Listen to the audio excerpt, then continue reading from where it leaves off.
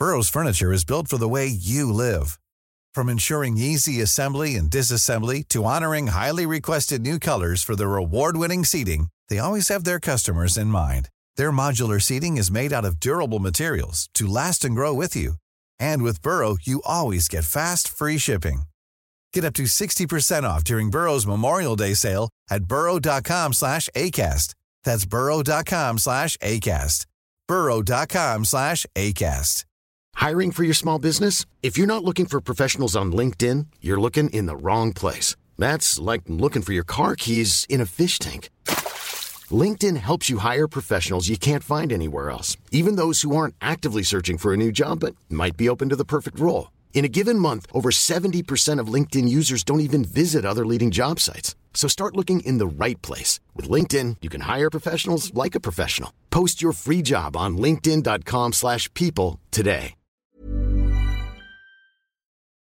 Hello and welcome to Nothing Concrete, the Barbican podcast.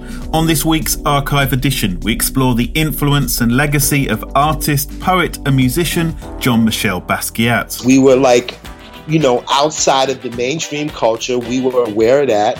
Counterculture. We were actively looking to just stir shit up in as many ways as we could. To coincide with Basquiat Boom for Real in the Barbican Gallery, which ran from September 2017 to January 2018, Worldwide FM presents The Golden Griot, a soundtrack to the life and art of Jean-Michel Basquiat. Over to presenter and producer Leanne Wright. From Africa to Caribbean to Europe. You are turned into worldwide. FM.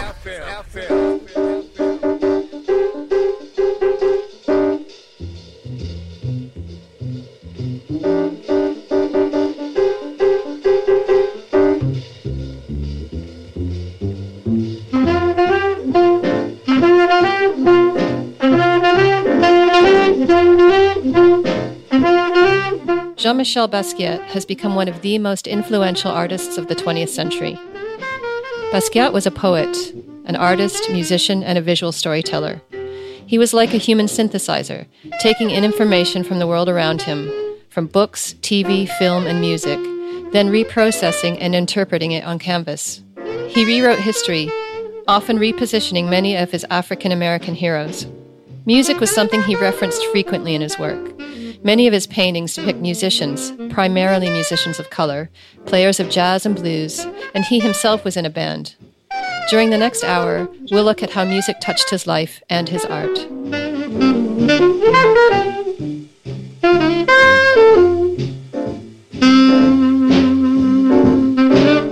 Basquiat was a music lover and collector. He had a vinyl collection of over 3,000 records, much of it jazz and blues.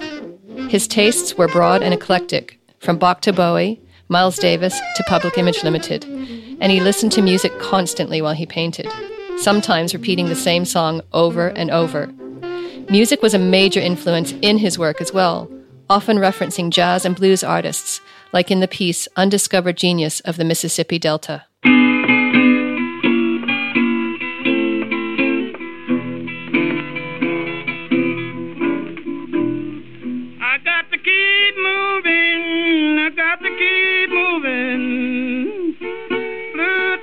Down like hail, blues falling down like hail.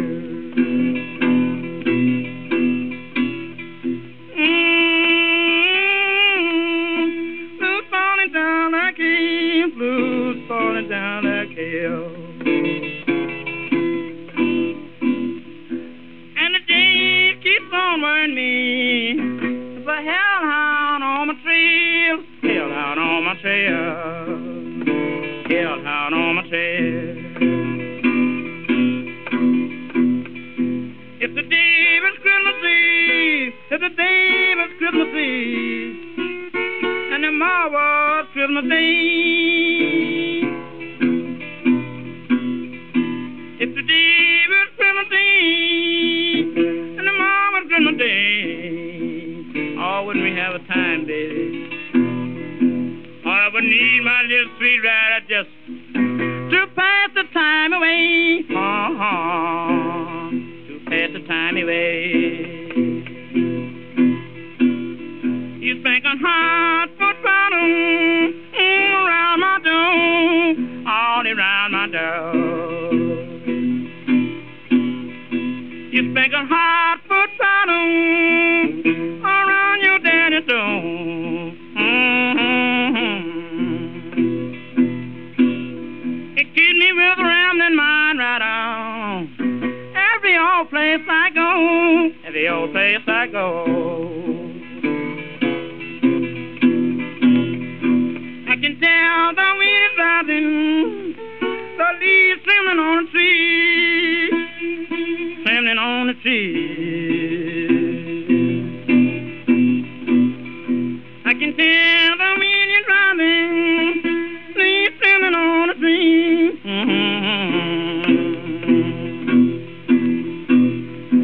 All I need, my little sweet woman, and to keep my company. My company. Robert Johnson, like Basquiat, died at the age of 27. Basquiat was a restless youth. He left home at the age of 17, drawn to the East Village in New York, where an artistic community was beginning to bubble. Rent was cheap, and artists could afford to live and work. This scene in the late 70s, early 80s, made for a very fertile, creative environment. There were no boundaries for expression. You weren't limited to just being an artist or just being a musician. Different art forms and mediums were utilized. Experimentation was king. The punk and new wave scene was very open. Basquiat felt accepted and at home here and started to become a regular at parties and meet other key players. In 1979, heavily influenced by the no-wave movement and artists such as Steve Reich and John Cage, Basquiat formed a band that would eventually be called Grey. New York DJ and producer Justin Strauss describes the band. Grey's was a band that consisted of Jean-Michel Basquiat, Michael Holman, and Nick Taylor. Those were the three main guys that I knew. They were, around in the New York scene in the early 80s. While Jean-Michel was pursuing his art, he also did this, and it was like a jazzy kind of funk, punk meets... It's hard to describe.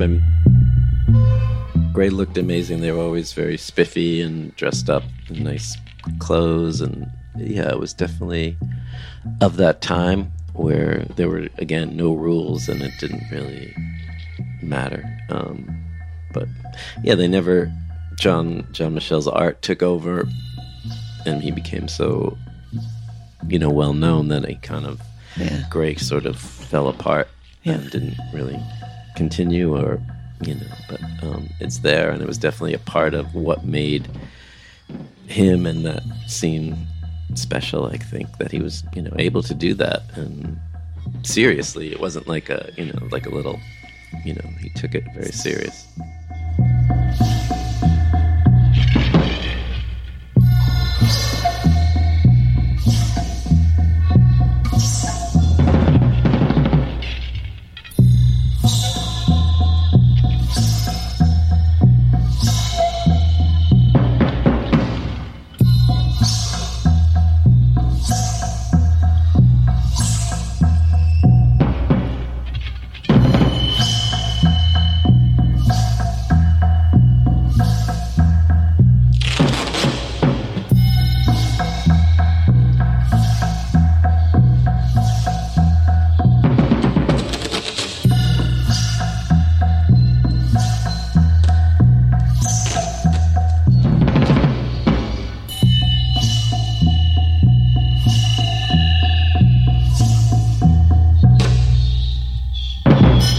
As his art career famously began to skyrocket, Basquiat left the band shortly after initiating it. Michael Holman and Nick Taylor continue to perform as Grey to this day.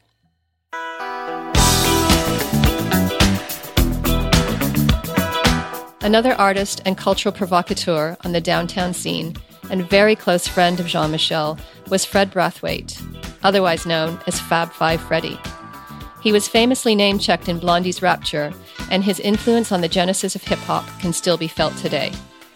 Fab describes Jean-Michel when they first met at a loft party on Canal Street in 1979. slim, brown skin, black man with a blonde mohawk. Well, he had like a sharp mohawk on the top of his head, and the back had hair. So it was very unique. It looked kind of maybe like some tribe that I had never seen before, but it was very like in the line of punk rock at that time, which was clearly what, he was referencing, but very unusual for a person of color to be doing that, because there weren't hardly any black people that were down with the punk scene or that kind of style. We were like, outside of the mainstream culture. We were aware of that, which we were counterculture. We were actively looking to like just stir shit up in as many ways as we could. On the downtown scene in Manhattan, which is where I decided to go to find support for what I was doing, we were embraced by kind of people from the punk and new wave scenes that were pretty much outcasts themselves in terms of how they were depicted, if you will, or looked at. And so, yeah, it was like an anything goes kind of, let's just create. But nobody was trying to get rich or famous, if you will. We wanted to be known amongst our artistic, creative peers in the downtown world and downtown scene. We were just excited to basically both be around people of color that were both on the same track.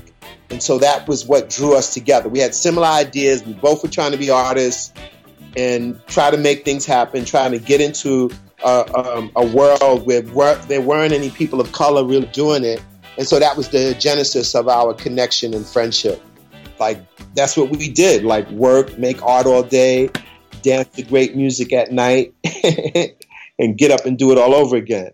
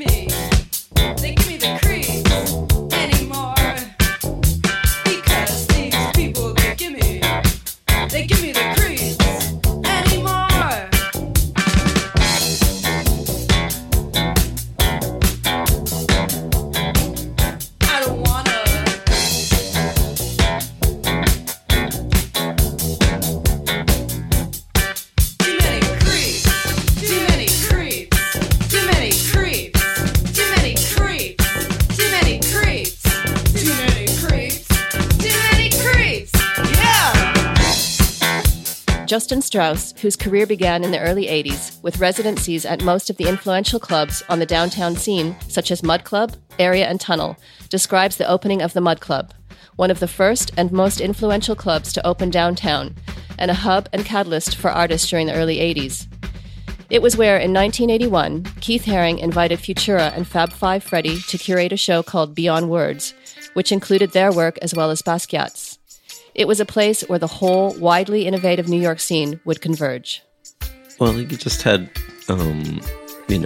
people like Jean-Michel Basquiat and Keith Haring, and who were, artists or becoming artists, but were also interested in music and other things. And there was no rules. There was no one to say, oh, you're an artist, you just do that. But if you want to, but if they felt like making a record or doing a record cover or being in a performance piece, that all went together. There were no rules. It was just a free for all, basically, of ideas. And it was an interesting time in the late 1970s, early 80s, because you had punk music, you had rap music starting, and you had disco and mutant disco, and these three kind of musical things just kind of, just met sort of at this time and at the Mud Club, and it was kind of like where it all just kind of took off. It was the kind of epicenter of the downtown scene at that time for music, for art, for crazy everything. It was just a ball of inspiration and excitement. There was nothing really going on downtown. It was like the first kind of thing that happened, kind of as a reaction to a lot of the big discos that were Studio 54, Xenon, all these places. So that seemed to be the meeting place for everyone at night. The openness and sense of experimentation extended to the music played at the clubs as well. Lucifer, son of the morning, I'm gonna chase you out of earth.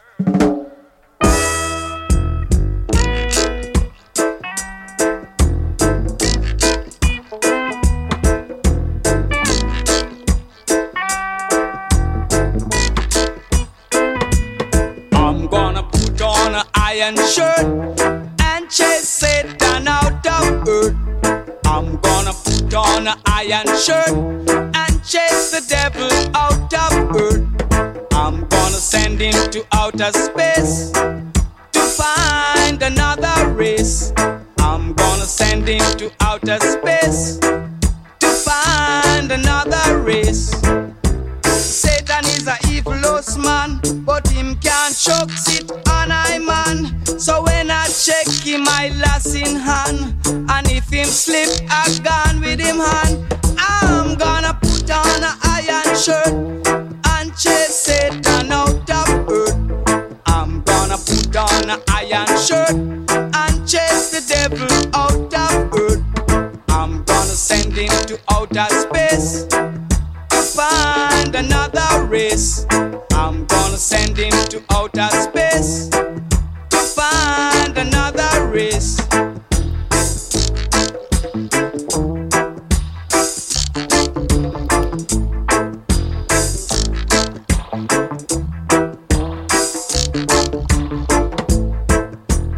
Move ya with your gun, myself left ya with your bum. Ooh yeah, move ya with your bum. I mean, the Mud Club was just a mix of everything from, you know, rockabilly to dub to punk to new wave, which was, you know, also emerging.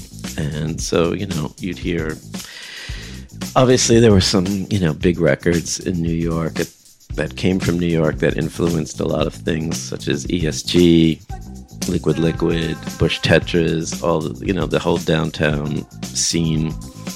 And the early hip-hop stuff was also very important. And so we had that and mixed in with whatever. I mean, it didn't really matter. I didn't know anything at that time about mixing records, beat I didn't even have that kind of setup at the Mud Club. It was really just two turntables, not 1200s that had pitch control or anything. Yeah. It was just kind of telling a story. Whatever worked from, you know, a lot of James Brown was very important at that time. And so, yeah, it was a free-for-all, really. And everyone danced to everything. It wasn't like there was this genre separation. It was everything worked, which was kind of the idea of the Mud Club. Keeping them up in the past, keeping them up in the past.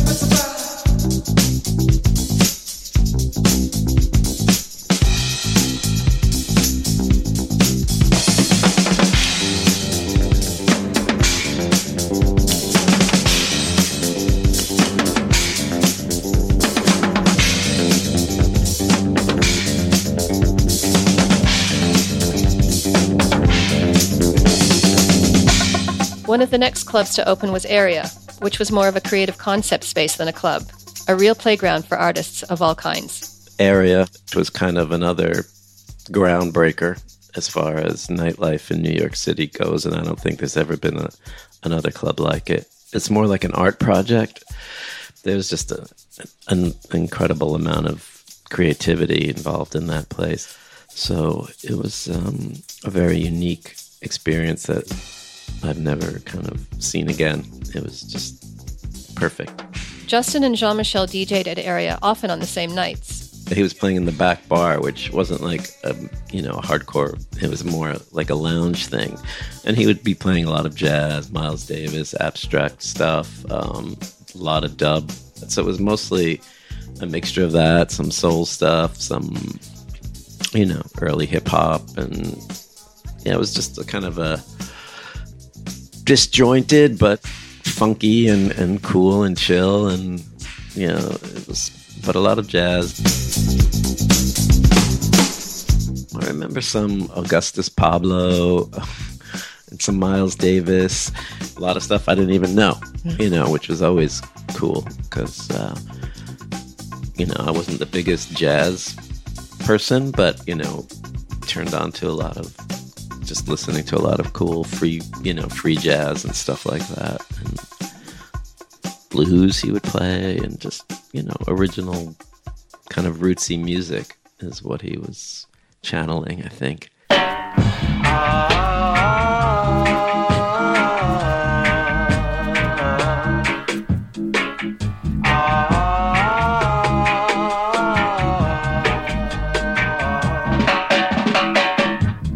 Baby, I love you so, and this is what I really know. And if you should ever leave and go away, baby, I'll be slaving every day. Whoa. Not a day I'll pray that love will come my way. Not a day I'll pray that love will come my way. Somehow, not a day I'll pray that you won't stay out late. All right,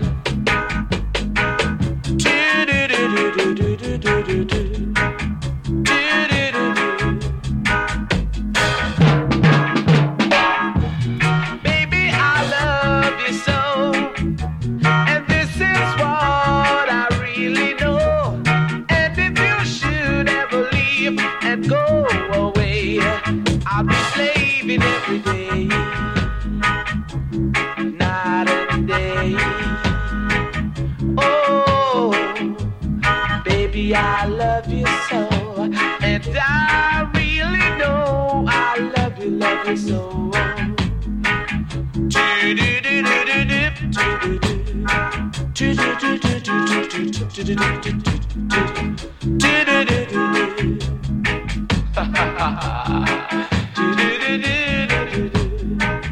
That's what I know.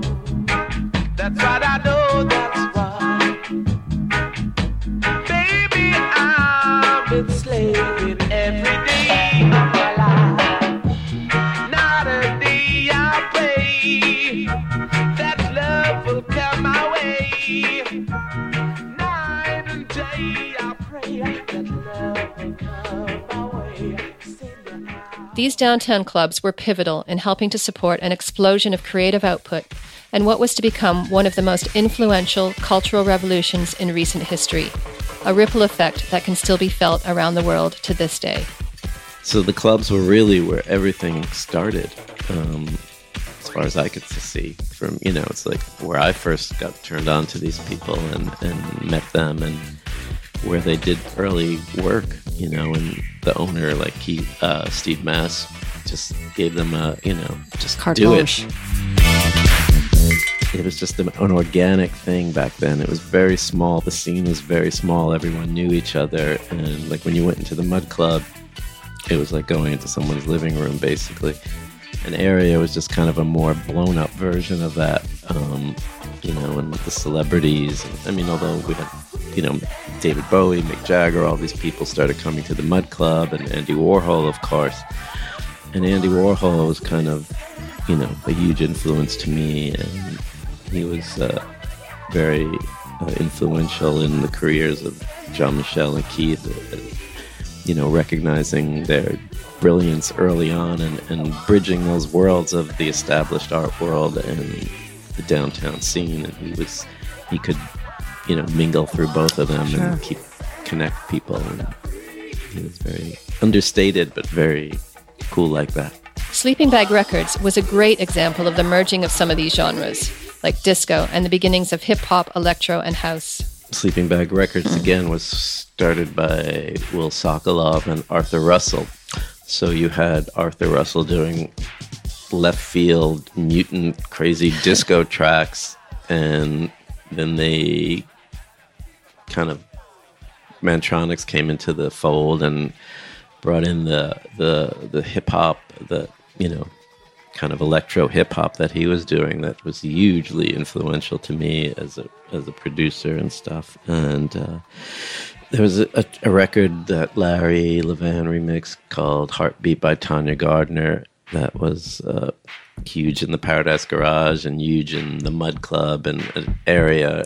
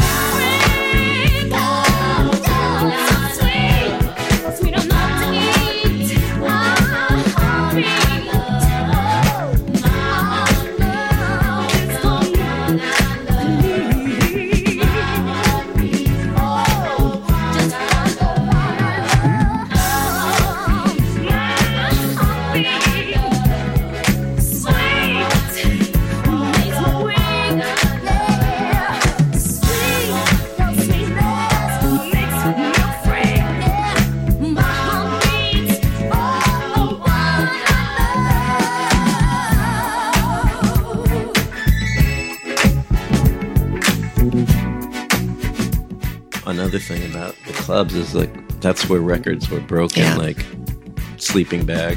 I mean, Will would bring me acetates of Joyce, like I'd be the first person to play a lot of these records, and I had never even heard it before, but I knew like if he's bringing me something, it's going to be great. So I would put it on just unheard. And I remember the first time he brought me Joyce Sims, All in All. I was spinning at Area, and he's like, "But we just came from the mastering. You should check this out." Curtis Mantronic produced it. I'm like, okay. And I put it on, and the place went nuts, and it just became like an anthem.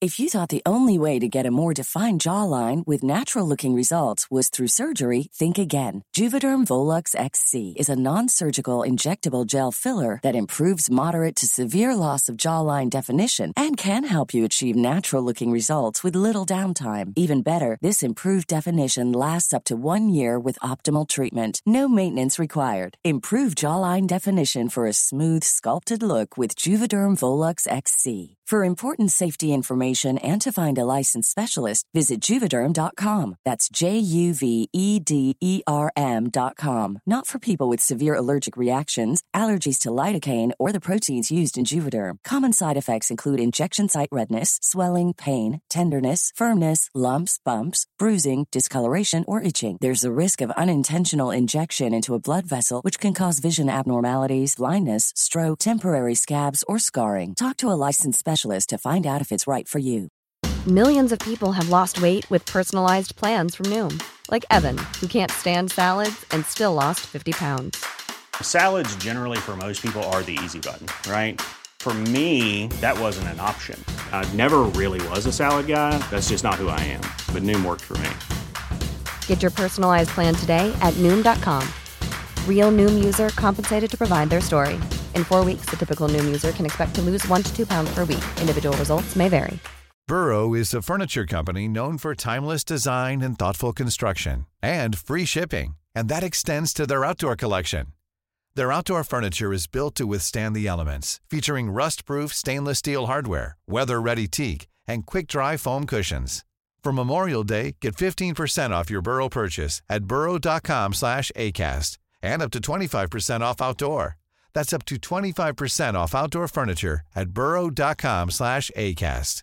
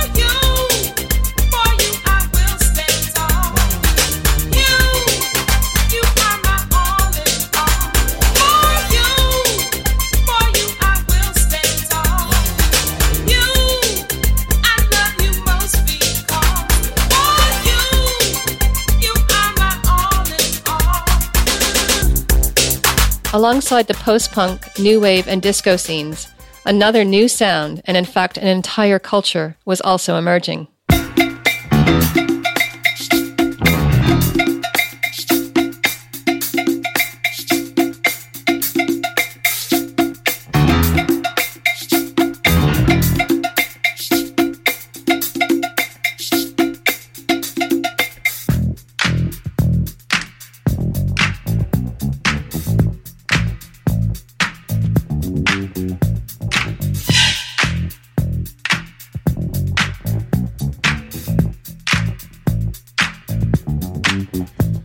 To the hip hop, the hip to the hip hop. You don't stop the rocker to the bang bang boogie. Say up jump the boogie to the rhythm of the boogie to beat. Now what you hear is not a test. I'm rapping to the beat, and me, the groove, and my friends are gonna try to move your feet. You see, I am Wonder Mike, and I like to say hello. Up to the black, to the white, the red, and the brown, the purple, and yellow. But first, I gotta bang, bang, the boogie to the boogie. Say up, jump the boogie to the bang, bang, boogie. Let's rock. You don't stop, rock the rhythm that'll make your body rock. Well, so far you've heard my voice, but I brought two friends along. And next on the mic is my man Hank. Come on, Hank, sing that song. Check it out, I'm the CASN, the OVA, and the rest is FLY. You see, I go by the code of the doctor of the mix, and these reasons I'll tell you why. You see, I'm 6'1", and I'm tons of fun, and I dress to a T. You see, I got more clothes than Muhammad Ali, and I dress so viciously. I got bodyguards, I got two big cars that definitely ain't the whack. I got a Lincoln Continental and some new Cadillac. So after school, I take a dip in the pool, which is really on the wall. I got a color TV so I can see the Knicks play basketball. Hear me talking my checkbook, that it costs more money than a sucker could ever spend. But I wouldn't give a sucker or a punk from the rock and not a dime till I made it again. Everybody go, hotel, motel, what you gonna do today? Cause I'm gonna get a fly girl, gonna get some spank and drive off in a death OJ. Everybody go. Basquiat's notable art making began on the streets with friend Al Diaz, tagging poetic slogans under the name Samo. Text remained a big part of his work on canvas. His technique of sampling and scratching out words was very akin to techniques used in hip-hop production. He said of this technique, "I cross out words so you will see them more. The fact that they are obscured makes you want to read them." Fab Five Freddy is undoubtedly one of the forefathers of hip-hop, in that he helped germinate this revolutionary and all-encompassing culture. The early DJs, breakbeats, MCs, graffiti, breakdancing, and fashion. He brought it all together in 1983 in the first ever hip-hop film, Wild Style. Going back to the late 60s, the beginning of disco happened. There were black and Latin mobile DJs that took their sound systems from party to party, house to house or whatever. And the idea of keeping the music going continuously was this revelation. Like you'd use a mixer, you'd play one record and you'd mix into the next record. And then from that idea of the mobile DJ, guys in the Bronx did something different where they played like these instrumental records with a certain attitude that became known as breakbeats. And they began to play these records. And then the idea of cutting and scratching developed as a kind of a way to remix the music live and direct manually. And then guys would rap over that. That later became known as hip hop. Fab had played Jean-Michel tapes recorded at some of the parties where DJs and MCs were beginning to experiment.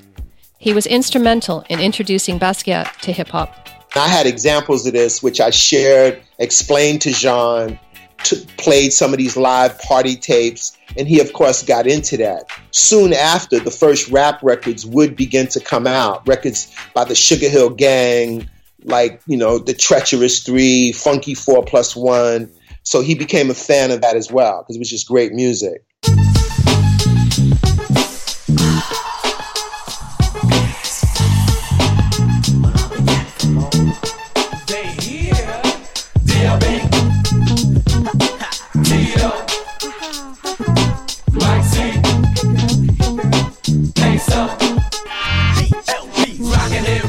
Yes, he is rocking it. Tito rocking it. Yes, he is rocking it. Mike C rocking it. Yes, he is rocking it. Peso rocking it. Yes, he is rocking it. We're all rocking it. You should be rocking it. Rocking it. Rocking it.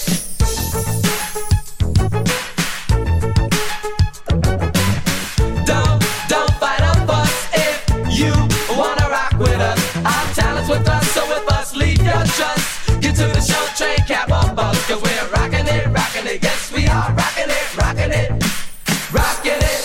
Yeah.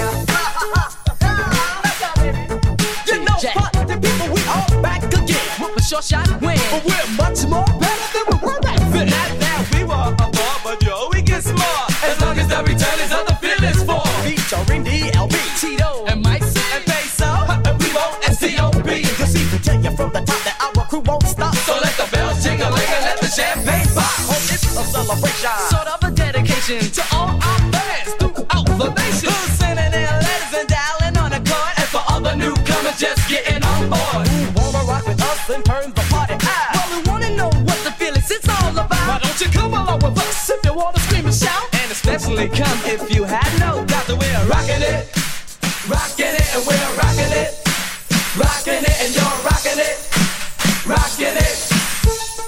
That was the idea that I pitched to Charlie Ahern, who was the director and my co-collaborator on what became hip-hop's first film, Wild Style. And my idea for that film that I took to him was to find a way that showed that these particular different activities were connected. Graffiti writing, breakdancing, DJing, rapping. I felt that they were one thing. There was no connection of these things prior. So my idea was, I want to show that these things are one thing. I want to show that people that look like me are making a viable, interesting new culture, and I wanted to showcase it because people that were black and Latin and from the streets were only portrayed as criminals and the problems going on in the city at that time in the 70s. And my idea was to showcase these activities and to show people that we are artists. Fab explains why he feels hip-hop and its culture took off and became a worldwide phenomenon. I look at hip-hop culture, when you get it right, as like an algorithm that when executed will replicate itself in the same way. Like if you have the same kind of intention as a way for people that don't have a voice to speak up and to stand up and say, well, here I am, baby. Take a look at who I am and what I'm doing. You know what I mean? People in other languages were able to pick that up just from the visuals that they were able, without understanding the word of English, to be like, yo, those guys look like us. I understand where they coming from. They from ghettos. They pretty much poor people. And we could feel like what they talking about, you know? And I'm like, that alone was enough to spark a movement. Jean-Michel vibes off this fresh new sound and energy. So much so that he produced an early rap record called Beat Bop. He also created the cover art. It's now one of the holy grails of record collectors. Jean-Michel produced it, and that came out of me having introduced him to this music. And like I told you earlier, starting to hear the beginnings of rap records happening. And this was before rap records had a lot of structure. So some of these early records like Sugar Hill Gang's Rapper's Delight, et cetera, would go on for like 7, 8, 10, 12 minutes long. And Jean was like, shit, I can do this. And there was a young protege of mine, a guy by the name of Ramel Z. I introduced him to Jean-Michel because we were also looking to bring other people into this space we had infiltrated. So we didn't want people to think that we were the only two people from the graffiti street art world. Jean knew that Ramel Z could also rap. So he heard him rapping and he said, man, I'm going to book some studio time and they put a track together, and Ramel Z and this other kid named K-Rob, who was a young kid that used to hang around on the scene. And they both, he took him into the studio and they made Beat Bop. Get funky is the place. This pathetic dope addicts have to be abused. It's just ain't what a thing to be a prostitute. Life is given to us just to do the right thing. Instead of that, we came a whole wall with big dope fiend. Makes you feel real bad every time I see another bum or a brother sleeping on the street, in the corner, in the morning, every night and day. It's a pity, so admit it. People try to act gay.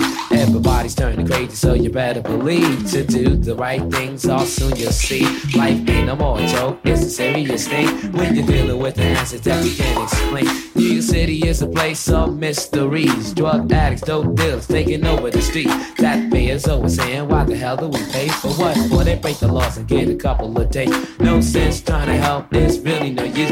Think the world's messing up, let me tell you the truth. All rocks trying to pop with no respect. Niggas waiting at the station for the big paycheck. Homeboys going baking on Thursday night. Girls waiting in the house for Mr. Right. Kids going to school just to be a fool. Never wanna learn to work just to go to a view. It's the funky beat, and it's the funky beat, and it's the funk, and it's the funky beat. Yeah. This is the mellow they call the rail bell. The run, so with the rhythm that a shock can spell. When the shake up kick that wakes you up in the morning, gotta rate with the rhythm like a #1 Ronin. MC quick, just to make you peanut butter. Shock with the rhythm, I'm a #1 undercover. Break it up, just shake it up, rodeo. Break it up, just shake it up, rodeo. I'm the melody down with the funky sound that can make you break with my diamond-studded crown. Just so making you dip like a little bit of dive, like a just a making you high, rock on to the break of dawn. Just freakin', yeah, baby. Just freakin', yeah, baby. Like a little jelly bean, I'm a sweet like a candy cane to make you get down. This is #1 stain on the tray, just grooving like a stage jaw. Just bring it up, yeah. Stage jaw, like a roller coaster ride, that can make you bump. Just grooving with the rhythm as you shake your rump. You got the rock, you don't stop. The baby, yo, you got it now, rock, you don't stop. Beat Bop is a play on what is undoubtedly Basquiat's favorite genre of music, bebop.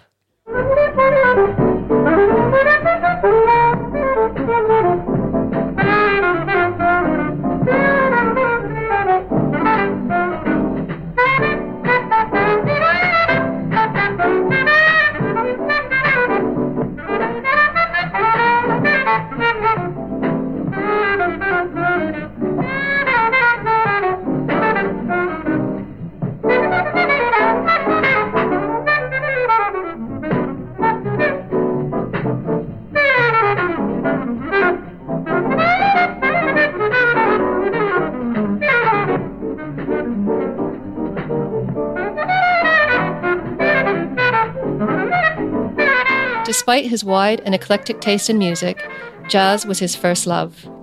And if jazz was his religion, then Charlie Parker was the high priest. Certainly he was fascinated by Charlie Parker.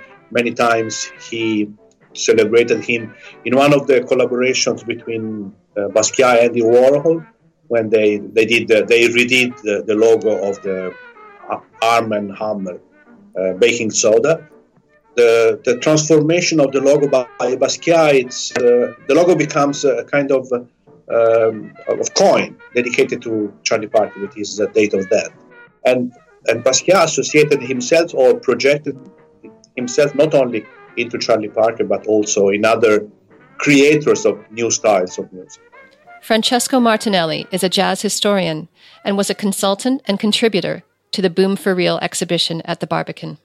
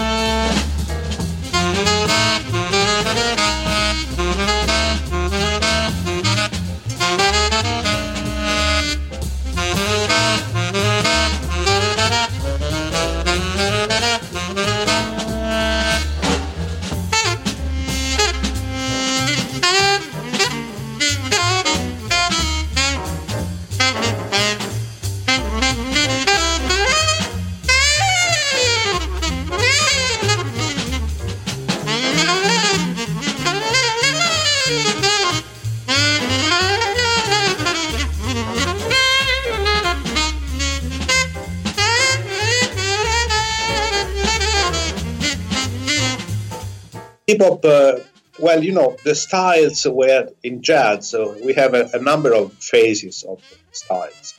The styles were never defined by their creators.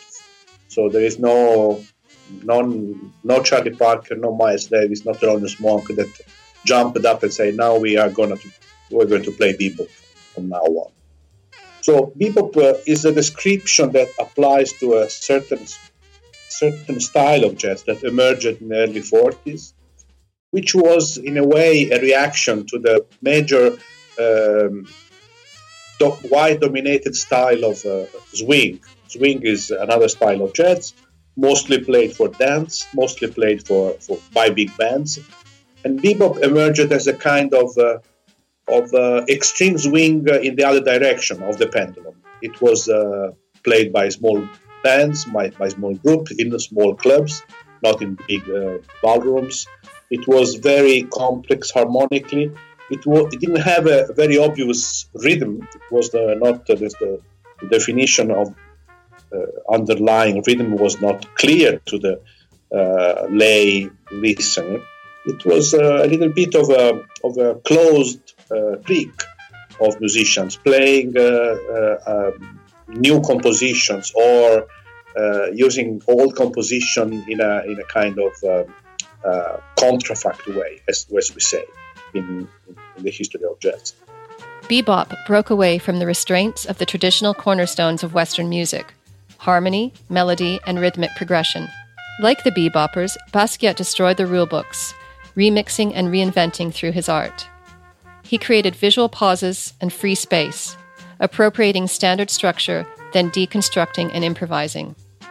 Basquiat related to these young, vibrant iconoclasts who had broken the mold of tradition and used the power of their art form to create a new and unique voice for their people and establish viable artistic and historic references. I think Basquiat felt himself at odds with the general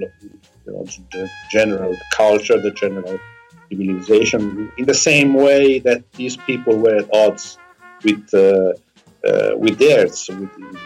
time, and the continuous critique by the bebop musicians of the cultural model through, for example, the employing quotations. Charlie Parker saw us use a lot of quotations from other musical works, from opera songs, from other jazz pieces, in the same way that Basquiat uses found material to just expose them and change the meaning of them. So it's It's a way of approaching popular culture that resonates a lot with Basquiat words. For example, there is one famous quotation by Charlie Parker in a solo in a composition called Coco. At some point he quotes Popeye, the song of Popeye the Sailor Man. And Basquiat does the same, using the cartoon characters in his paintings.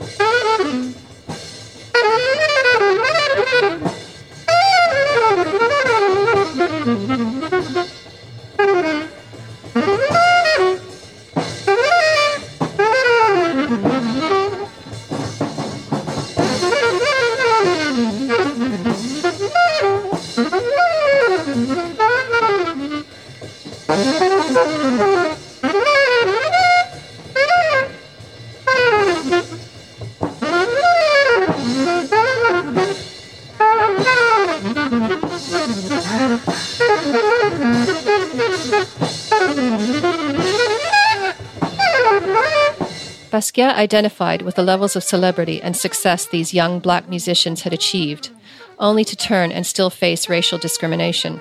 Successful jazz musicians since Armstrong time, Armstrong, Ellington, Miles, all of them had to deal with these they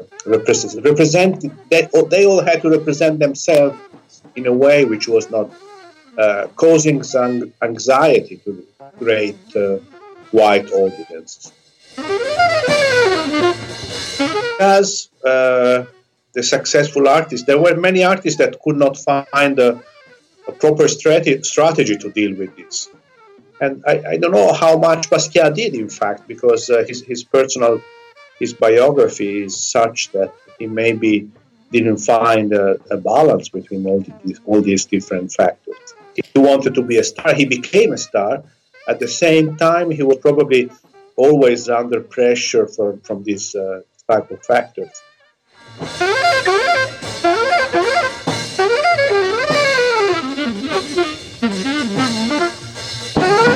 Jean-Michel Basquiat did indeed shoot to superstardom in a few short years between 1980 and the year he died, 1988.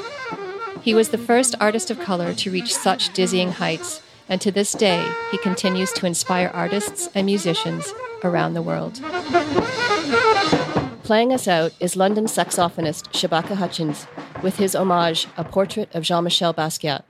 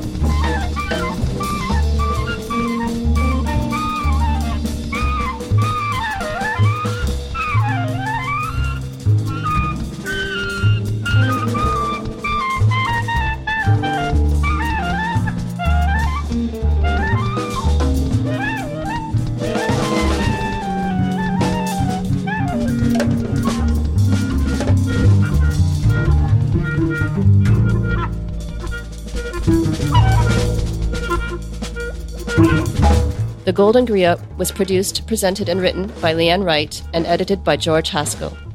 Special thanks to Fred Brathwaite, Justin Strauss, Francesco Martinelli, and all the other participants involved in the making of this story. Thanks for listening to this archive edition of Nothing Concrete, the Barbican podcast, here to inspire more people to discover and love the arts with weekly episodes of archive finds such as this and theme series.